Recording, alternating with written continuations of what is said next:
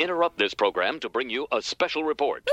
I can't believe it's news. Really? Here's Brad and John. All right, what side do you come down on with this little wedding story? Wedding venues can be pretty expensive. So this couple has caused some an internet stir for what they did at a coffee shop in Indianapolis. The coffee shop is called the Mansion Society, and they're in the news after a couple decided to host a pop-up wedding there, and I guess this is somewhat of a trend. About 20 to 30 people show up, the wedding party and the guests and all that. They show up. They don't say anything. They just start the ceremony in one corner of the store. The owners weren't too happy about it because it's harder for other customers to place orders and things. They said they had an officiant, and their photographer told a barista there to wait a couple minutes while they, asked him to stop blocking the door. They say the owners say they didn't stop the wedding from happening because the footage of them interrupting a wedding, if that went over the internet, would have looked poorly on them, and they were worried they might get canceled.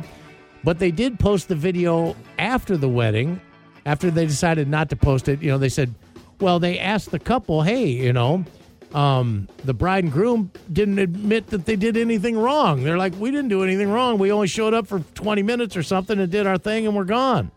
The coffee shop does host private events, and they normally charge a $500 fee to set up there. Once the bride and groom were shamed for doing this pop-up wedding, they said they offered the coffee shop $200, but said the full amount was unreasonable, so they didn't pay it. So now people are online saying these people are lame for showing up and doing a pop-up wedding at a business without pimping the business out. And some other people are saying the business, so what? You got 30 people in your business. Who cares? Well, all right.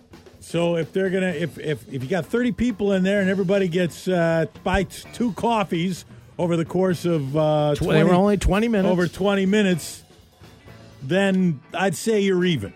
If it's only 20 minutes, everybody's buying a couple of coffees, you're even. Or at least one.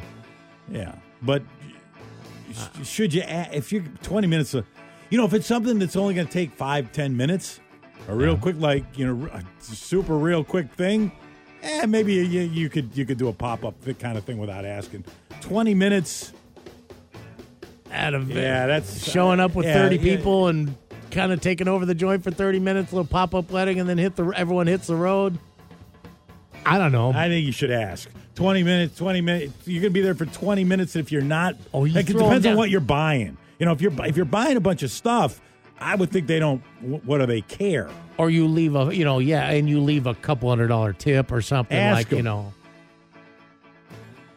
You could scare up if they end up giving them $200. Hey, if there's 30, they offered to give them $200, and then the people said, "No, we should get $500." And they said, "No, that's overdoing it."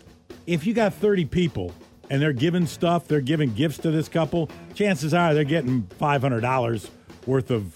They're probably getting $500 worth of cash somewhere or other. Yeah, if you're talking a mom and pop business, I don't know what time of the day it is. A lot of different factors. Yeah. Is it a slow time of the day? Who cares? If it's during our busy time of the day, have some consideration for what we're trying to do here, I guess. I don't know. I guess the only one happy about it is the father of the father of the bride that didn't have to pay for this wedding. He's like, that sounds like a great idea. You know what? You know where you can do it? Out in the parking lot. You can do it for free there. If $100,000 mysteriously appeared in your checking account today, what would you do? It's not your money, but it pops in there. Well, you'd think a police officer would know better. That's what happened to a 37-year-old officer in Atlantic City, New Jersey. The bank accidentally dropped $100,000 into his account, and he spent more than $35,000 of it. And, of course, eventually the bank's going to figure things out. They figured out their mistake. So they took the money out of the officer's account and noticed that he was suddenly $35,000 overdrawn. So criminal charges have been filed against the officer, and he has been suspended without pay. Your balance has an account that is low. I hate getting those emails. They're going to catch up to you. You hate just know. That. Yeah. And finally, we're out of the snow now, but maybe you saw some knuckleheaded drivers out there in the snow. This one got captured on video. They were in upstate New York, and there's a guy driving this Audi, and you see him coming right at you because the dash cam video of this snowplow is going along. He's recording as he's plowing the roads. You see this Audi come to pass there's a semi truck, and on a 2-lane road, and the Audi pops out behind the semi truck and starts trying to pass this guy in the oncoming lane. Well, as he comes around the corner and comes around that truck, here comes the snowplow, and the snowplow ain't stopping. And so the guy tries to cut that corner and get over back in front of the semi truck in time. Doesn't happen. And when that snow just throws, the snowplow throws that snow off into the thing, it just crunches his car. Boom! So you try and pass someone in the snow and catch the snowplow coming the other way. It's just not your day.